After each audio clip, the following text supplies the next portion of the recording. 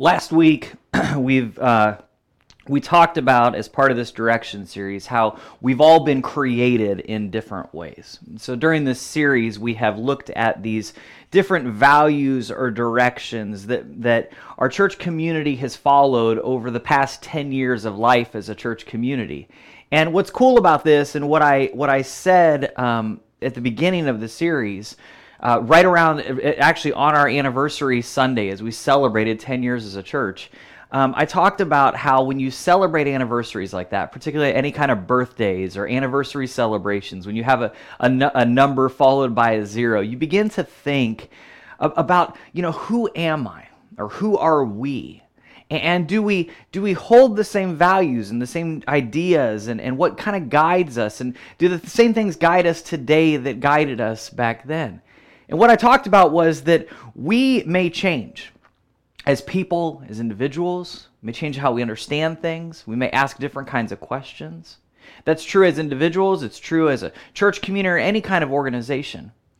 But when you really think about it, the values that you hold, the things that guide you, those things it's helpful for those things to stay the same throughout our lives. Well, we have different beliefs and different understandings, different ways that we do things.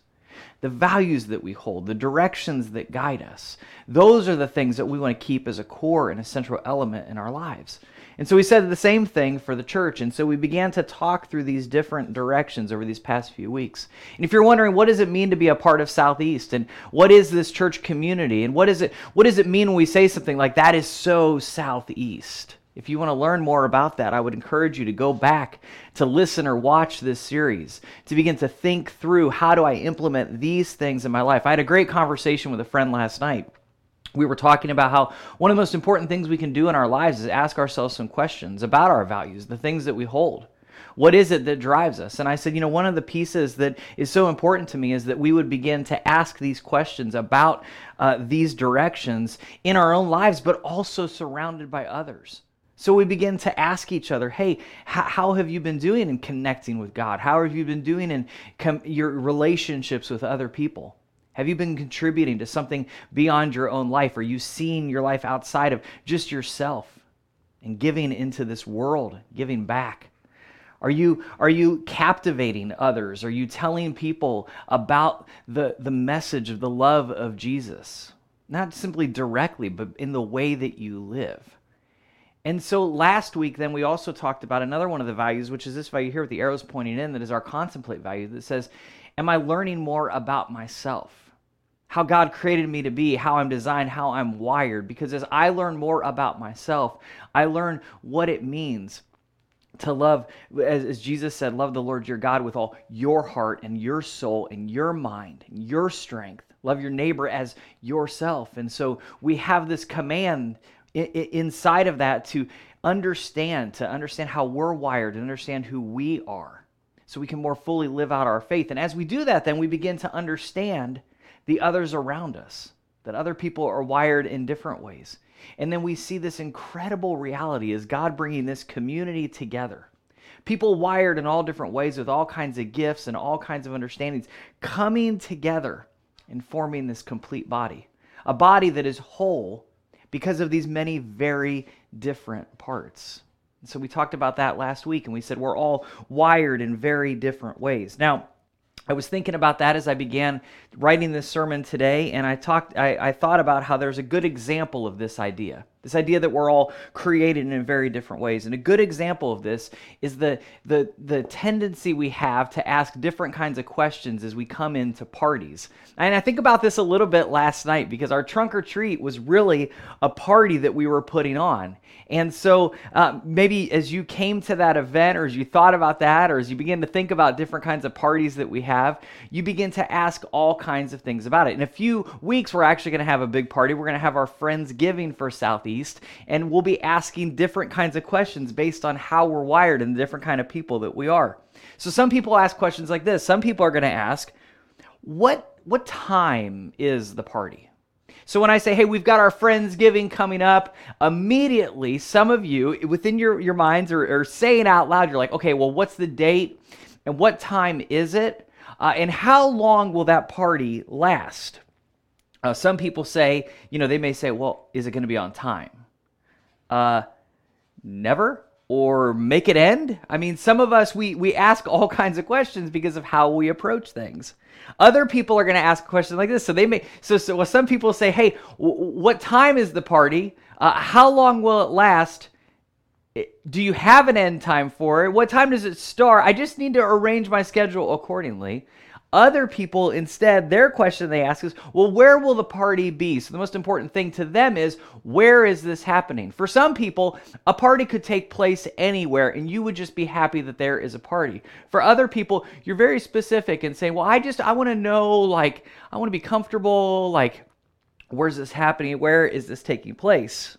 Some people are like, oh, well, please make it somewhere neutral so I don't have to clean up the mess. Or there's no way that a party is happening unless it is at my house. Some of you are hosts, and some of you, your vision of a party, you say, well, I want to have a party, but I want it to take place at my house because I want to host the party. And then other people don't care about where the party is or how long it lasts. These people simply want to know, but who's going to be at the party? They want to know who is going to be there. So you could tell them, hey, there's a party coming up. We got this time we're hanging out. And they're going to be like, I don't care what time it is. I don't care how long it lasts. I don't care where the party is. I just want to know who's going to be there. Now, I get excited when I come to an event like Trunk or Treat last night. Like, my job was to man a table at one point, and that's really hard for me because the only thing that I want to do is walk around. I want to talk to people. I want to make some new friends. I want to just connect with everybody there because I care that, hey, man, all these people are here, and if I know them, they're friends, and if I don't know them, they're not friends yet, but they will be friends. Last night after everything ended, I was cleaning up things and taking some of the posters down off the windows, and I met these two people, this mother and her daughter, and they were so sweet. And I was like, man, I said, this is life. Like, just meeting people and just getting to know other people. Like, this is life. And some of you are like that. Now, today we're going to look at a passage, and in this passage, we find Jesus at a party. And we don't get to know this host's name. We're simply told he was a prominent Pharisee. It means he was a respected religious leader in the community. And in this setting, Jesus, through a few different examples, teaches us how to host a good party and why Jesus cares about who's invited and how this has to do with everything about the kingdom of God. So this story that I'm about to read, this is such a cool story because we see how different people are wired. We see how people connect to different things. We see how people look at things. But we see how Jesus wants us to focus and understand what's called the kingdom of God, or this party that God is putting on, and how we're supposed to approach this and what this is supposed to look like, how our attitude is supposed to be. So we find this in Luke 14, and it begins like this. One Sabbath, when Jesus went to eat in the house of a prominent Pharisee, he was being carefully watched. And there in front of him was a man suffering from abnormal swelling of his body. Jesus asked the Pharisees and experts in the law, "Is it lawful to heal on the Sabbath or not?" But they remained silent. So taking hold of the man, he healed him and sent him on his way. Now, there's a few different things that are taking place in this story. This party was taking place on the holiest day of the week. And because of this, there was this debate, all of this debate about how you were supposed to act on this holy day, the Sabbath day. So Jesus just kind of leans into this reality, and he asks these Pharisees, is it lawful to do this, or is it not lawful to do this? So there's all this debate happening. See, any kind of work was frowned upon on the Sabbath day. Any kind of work that you did was frowned on this holy day of rest. But how you define that work was up for debate. So they would create all these really fascinating sort of narrow sets of rules. Well, if you do this, that's not really work. But if you do that, that's work. And if you do this, that's work. And so the Pharisees would oftentimes look at Jesus and his followers, his disciples, And they would be doing different things. And these are the places where they tried to catch Jesus at times because they were frustrated with Jesus. They were frustrated by the people that followed him. They were frustrated by the way that he taught. They were frustrated by the way that he looked at their teaching and said, hey, this is just heavy-handed. This is just ugly religion. It's not even really faith. And Jesus said, hey, listen, I want to show you faith that is life-giving and life-bringing, that has compassion and mercy and love and justice just built into the framework here. And he said, this framework that you're creating over here has all these narrow guidelines and ideas. And he says, I understand what you're trying to do. I understand how you're trying to reach this level of righteousness. But he says, but you've just created all of these sets of patterns and things where the questions cause you to stop being compassionate. They stop causing you to have mercy because you see someone who's suffering and you automatically have to ask yourself, should I do this? Should I not do this? What does the law say? What are the rules here? Well, sometimes this is so easy to get into, to think to ourselves that this is how faith is. I'm supposed to ask things like, should I not? Do I do this? Do I not do that? Do I do this? Instead of recognizing that faith is living out of the love of Jesus. When you live out of the love of Jesus, you begin to look into your world and you begin to see and say, hey, is this the way of love? Is this the way of love? Is this the way of love? Eventually the questions begin to disappear and you simply become a person who loves. That's the transforming power of the Holy Spirit. That's the way that Jesus works within us. We begin to walk and live like Jesus, and it becomes freeing because we no longer have those sets of questions that are weighing us down. We begin just simply to live in the freedom of his love. So Jesus, I love what he does here. He asks this question. He says, is it lawful to heal on the Sabbath or not?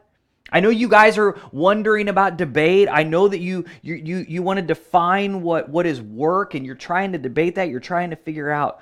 So what Jesus does in this question then is he's leaning into this tension because he wants to teach the guests of this party a lesson that by healing this man, and this is so important, he shows compassion, mercy, and love. And he shows that compassion, mercy, and love don't take a day off.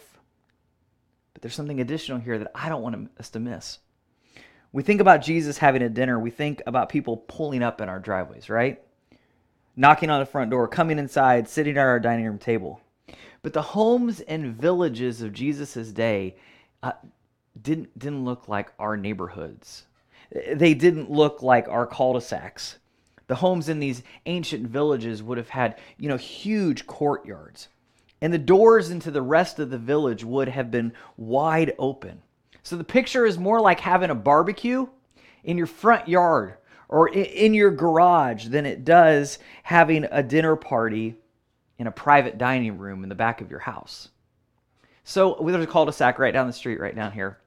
Some of our friends live at, and we were down there last night. And they've had some neighborhood parties, and it kind of makes me think of that. So I want you to imagine for a moment, what would it look like in a cul-de-sac like that? And maybe some of you live on a cul-de-sac. If you had your garage doors up, you had your front doors wide open, you had your back doors wide open, you had all your windows up, and it was just air just straight through. And you could see through the houses, you could see everything, you could see into the courtyard. This is somewhat the experience of what Jesus is having here.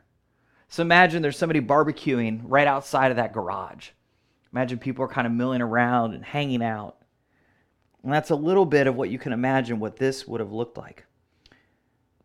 So because of that, the villagers didn't just know that you had guests over, right? Because if you went by one of these parties, say you were going for a walk and you were going over the cul-de-sac and you looked and you saw this garage door wide open, you could see through into the backyard, you could see everybody who was hanging out in the house. You would know exactly who was invited to that party. But there's a key here.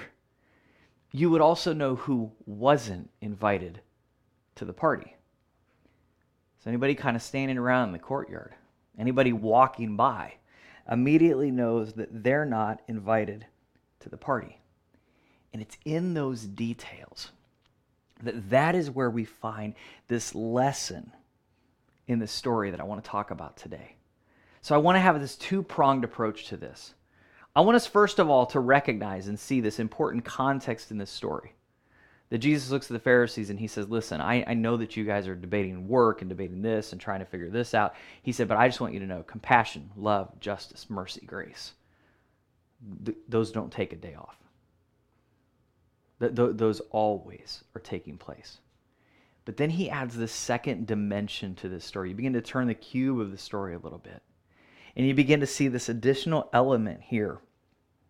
See, the man that Jesus healed, he wasn't invited to the party.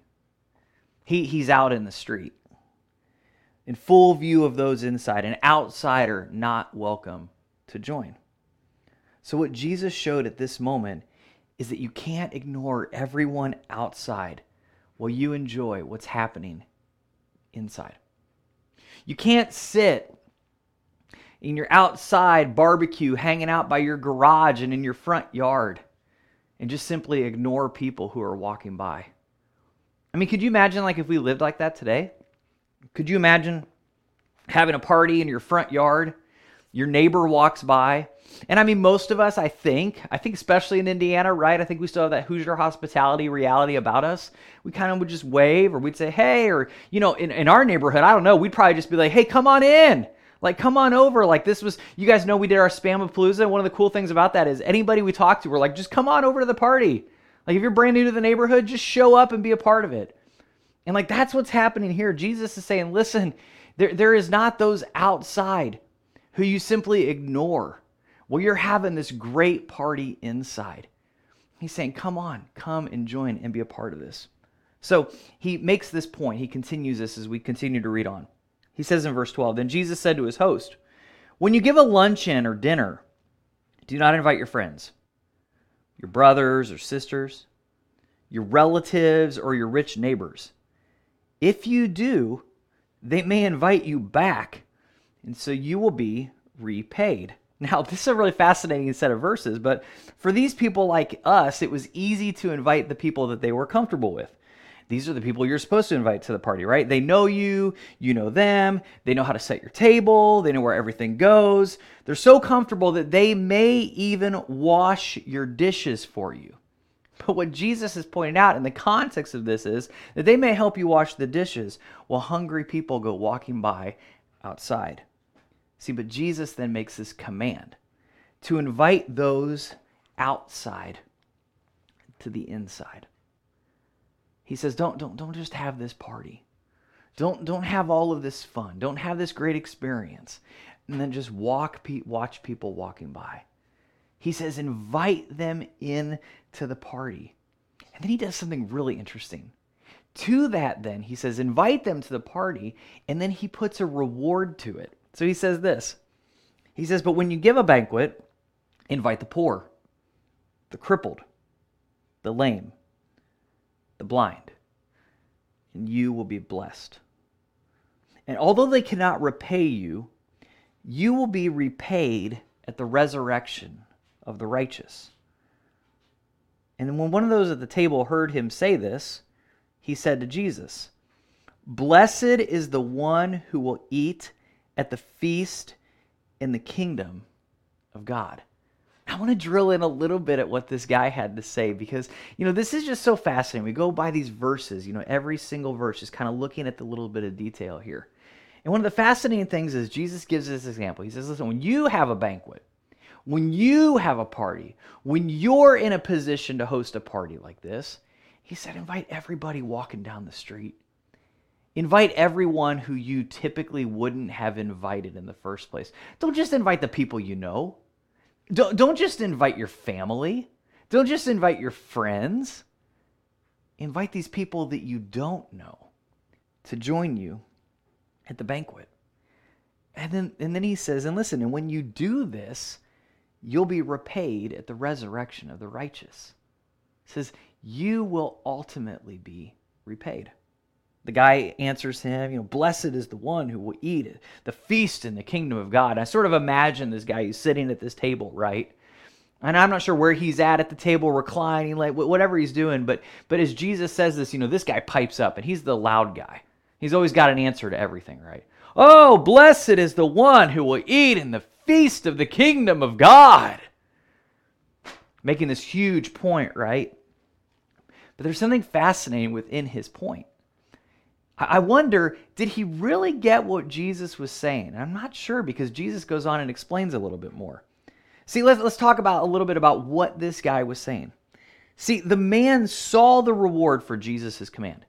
He got it. He saw that Jesus said, hey, there's a reward if you let these people in. There's a reward to that. But I wonder if he saw the most important part of the truth here. See, the reward isn't only found in our own salvation, but in recognizing that because of God's grace, there is more room than we could possibly imagine. See, the man says, oh yes, blessed is the one who will eat at the feast in the kingdom of God. In some ways, there's this natural tendency for us to think about this in terms of like heaven. He's saying, hey, he said, yes, my reward will be that I get to go to this feast. I get to go to heaven. I get to experience this. But there's a little bit more going on here. And the truth is that Jesus invites the people to see it in a different way here. He invites us to see God's grace in this. Listen what he says. This is so cool. Verse 16. Jesus replied, a certain man was preparing a great banquet and invited many guests. He tells this story. At the time of the banquet, he sent his servant to tell those who had been invited, come, for everything is now ready. But they all alike began to make excuses. The first said, I have just bought a field and I must go see it. Please excuse me. Another said, I just bought 5 yoke of oxen and I'm on my way to try them out. Please excuse me. Still another said, I just got married, so I can't come. The servant came back and reported this to the master. Then the owner of the house became angry and ordered a servant, go out quickly into the streets and the alleys of the town and bring in the poor, the crippled, the blind, and the lame. Sir, the servant said, what you ordered has been done, but there is still room. Jesus was saying that the reward isn't just the banquet. It is the grace of the invitation. The reward is seeing things in a new way and recognizing that God's grace is bigger than any one of us and enough for all of us. In other words, there is more room at the table, and every seat filled by those we invite should bring us joy. They should bring us joy. And that reward sums up the 5th value or direction we're looking at today. And it's in the essence of the direction that is found in the servant's words. There is still room. There is still room. See, no matter how many people the servant invited to the banquet, there was still room. I imagine that he could have gone out into the street again and again and again. He could have continued to invite people, and there still would have been room. And there would have been room because the master of this servant was so intense and so focused and he understood the idea. Listen, I want to fill every seat at every table. And while the servant was going out and he was continuing to invite people, here's his master. He continues to build more tables. He's continuing to put more chairs together. He's been continuing to put more out. And I think the servant comes back and he looks and he's like, where did all this room come in? He goes, you don't need to focus on where all the room came in. You need to focus on going out and inviting more people. And he comes back and he looks again and he's like, I can't believe there's more seats at the table. Like, how did all of this happen? And he said, stop worrying about why there's so many seats at the table. You may never understand the grace of the invitation, but I want you to recognize the grace of the invitation through continuing to invite more people. I'll take care of the room. You take care of the inviting. And see, the same thing is true with what Jesus called the kingdom of God. There is always room, and we're to go out and invite anyone and everyone in. Rather than closing the doors, limiting the seating, we need to build bigger tables, find more seats, invite more people to experience this party. We need to see what God is doing and recognize that we can be a part of that. See, but our fear is found in what happened here. He went out and he began to ask people, and they began to say no. So our fear is that people will say no to us. Most of us aren't very good at rejection, but maybe the real struggle is this. Maybe our real struggle is that we don't think our faith is very captivating. So maybe as he went out and he began to invite people, maybe his initial message just wasn't very captivating to them. Maybe our fear is that we're not very captivating to people. We think Jesus is captivating, right? But unless we allow Jesus to change our lives, Jesus says someone that we talk about rather than someone we experience. See, did you catch that? I think this is such a critical thing for us to understand. Unless we allow Jesus to change our lives, he stays someone that we talk about rather than someone we experience. Unless we invite the Holy Spirit to work in and through us, we simply become practitioners of theology. See, our invitation is to be people who fully gives our lives to Jesus as Lord.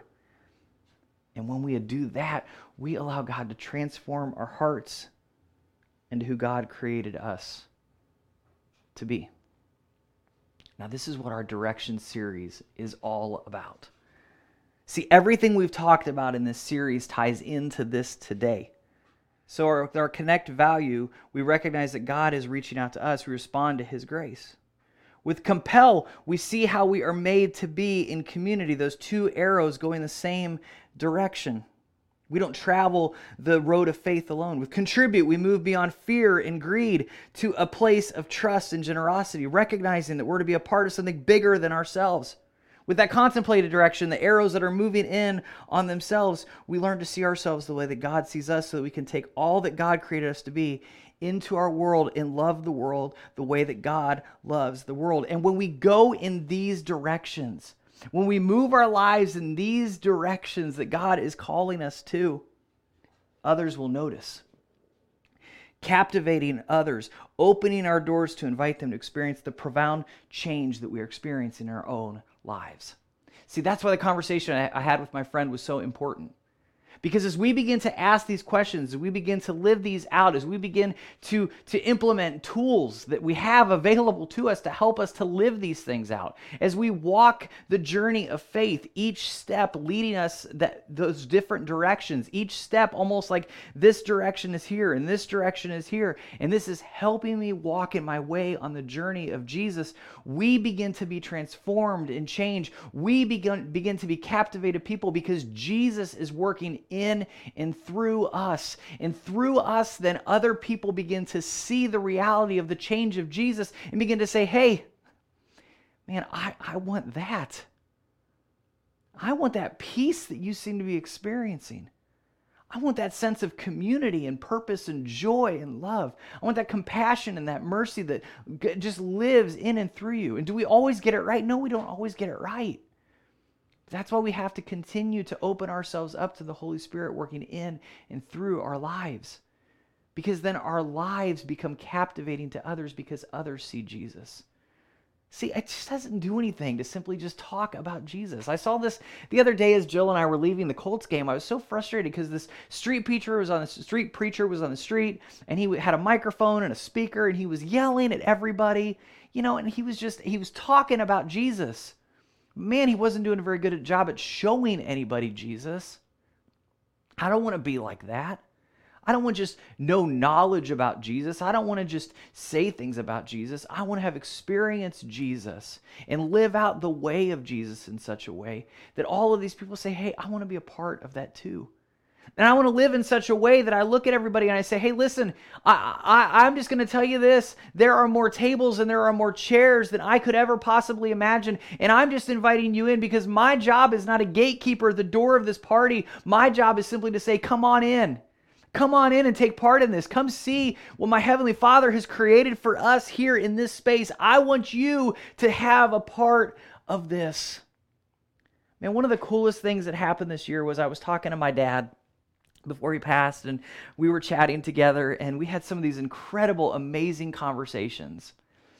And he looks at me and he says, Ryan, I'm becoming convinced of one more thing. He said, I'm convinced that there are going to be more people in heaven with me than I could have ever possibly imagined. He said, I think I'm going to be surprised by the people who are there, that I just, God's grace is so much bigger than I could have ever believed. It was such a cool moment and such an incredible conversation to have with each other. And it was such a moment that I'll just never forget it. And see, my dad lived like that. If you knew my dad, you knew that he was the kind of guy that he was welcoming to everybody. And I just think, If you know him, he also wasn't very mechanical. He wasn't very good at building things. So he just relied on God to do all that building. He said, hey, you put the tables together. You put the chairs together. You do all this. But man, if you were going to find him, you knew where he was? He was right at the front door welcoming everybody in. I've asked myself a lot recently, what do we do with that? He was a huge part of the church and inviting people in that welcoming presence. I missed him so much last night at the trunk or treat because of the way that he did that. But that's the responsibility that all of us then have. We can't just simply rely on one person to be the captivating presence, right? We have a command here by Jesus. All of us are to go out. Why? Because there is still room. See, let's focus in on that word. There is still room. There's still room. Listen to that phrase. There is still room. What if we lived with such intensity? What if we lived with such purpose in our lives? What if we allowed that question to really push us and pull us along, to recognize there is still room? Like, I want to be driven by that as a person. I want to live such a captivating life that says, listen, I want to do everything I can because that is my responsibility, to be captivating to others, to tell people, hey, I want you to experience the profound experience with Jesus that I've experienced. And I want you to hear this. We don't have to have it all figured out. Faith is a journey. So as we walk it, we invite others to join us. So you don't have to have all the answers for everybody. You don't have to just be able to talk about Jesus to everybody, but I want you to experience Jesus. And what you say then to others is, I want you to experience the way of Jesus, the way that I have experienced Jesus. Would you come walk with me? There's a musician, Rich Mullins, that I just love. And Rich, I might get the quote wrong, but I just saw this the other day. It was so cool. Rich would tell people, they would ask him and they would say, hey, tell me some of the answers. Tell me about Jesus. And he'd say, well, if you're looking for me to tell you all the answers, I don't know that I have all of those. But if you're looking for me to tell you about how Jesus got me here, come with me and I'll show you. Like, that's the kind of people that we're called to be. Let's live like that. Now, here's a couple different ways we could do it. Next week on the first Sunday of November, we're going to gather for our first Sunday gathering Sunday. We're going to take communion together. And communion is a symbol of the banquet that we take part in with God. It's at that table that we remember what Christ did for us and where we're reminded that we are invited to participate. Let me remind you, that table is Christ's table. And we're invited to it. We celebrate the reality of our relationship with Christ. And it's in that moment at that table. It's in that moment of grace where we're also reminded that there is still room at the banquet. I love when we set out the communion, we're always thinking, well, how many cups or how much bread or how much should we set out, right? I always want to have too much. I always want to have too much at the table because there's always more room at the table. That is a physical image for us to see. As we come up to the table and we see all those cups and all that juice and all that bread sitting there, we're reminded, hey, this is his table. And all of those cups, all of that bread represents someone who is not here today partaking in this reality of grace. So let me continue and invite people because there is still room. So I invite you I encourage you to invite someone to come with you next week. I encourage you to invite people into your home for house church Sundays. I encourage you to invite someone and say, come with me on Friendsgiving on November 20th and join us for that. See, let's be a people who are sharing, inviting, and captivating others as we follow the way of Jesus. Let's be people who live out this value, who are driven by this understanding of there is still room. Last night at Trunk or Treat, as we got to the end, we had still some more candy left over. Some people came a little bit later. There was always more room. There was still room. Let's live like that. Let's go out into the streets. Let's go out in our neighborhoods. Let's go out into our world. And let's invite people to experience the mercy and the love and the grace of Jesus. Let's say, hey, listen, I have experienced the way of Jesus. I have experienced Jesus in such a way, he has transformed my life. Would you walk with me? I want you to see what you'll experience. I don't know that I could ever put into words. Let's pray. God, we are so thankful for these directions. Guide us and lead us to help us to follow you. As we look at this captivate direction, God, may we be reminded that there is always room, that there is still room. And let us be an inviting people, not standing at the doorway, acting like a bunch of guards, but standing to the side and say, come on in, the door is wide open. This party is here, and I'm inviting you to take part in it. I want you to meet the owner of this house. I want you to see the grace that lives inside here. Come and take part. God, we love you and we thank you for your grace and your mercy, your compassion, your justice, and your love. God, as you have poured that upon us, may we go out into this world with it, captivating others and leading people to Jesus. It's your name we pray. Amen.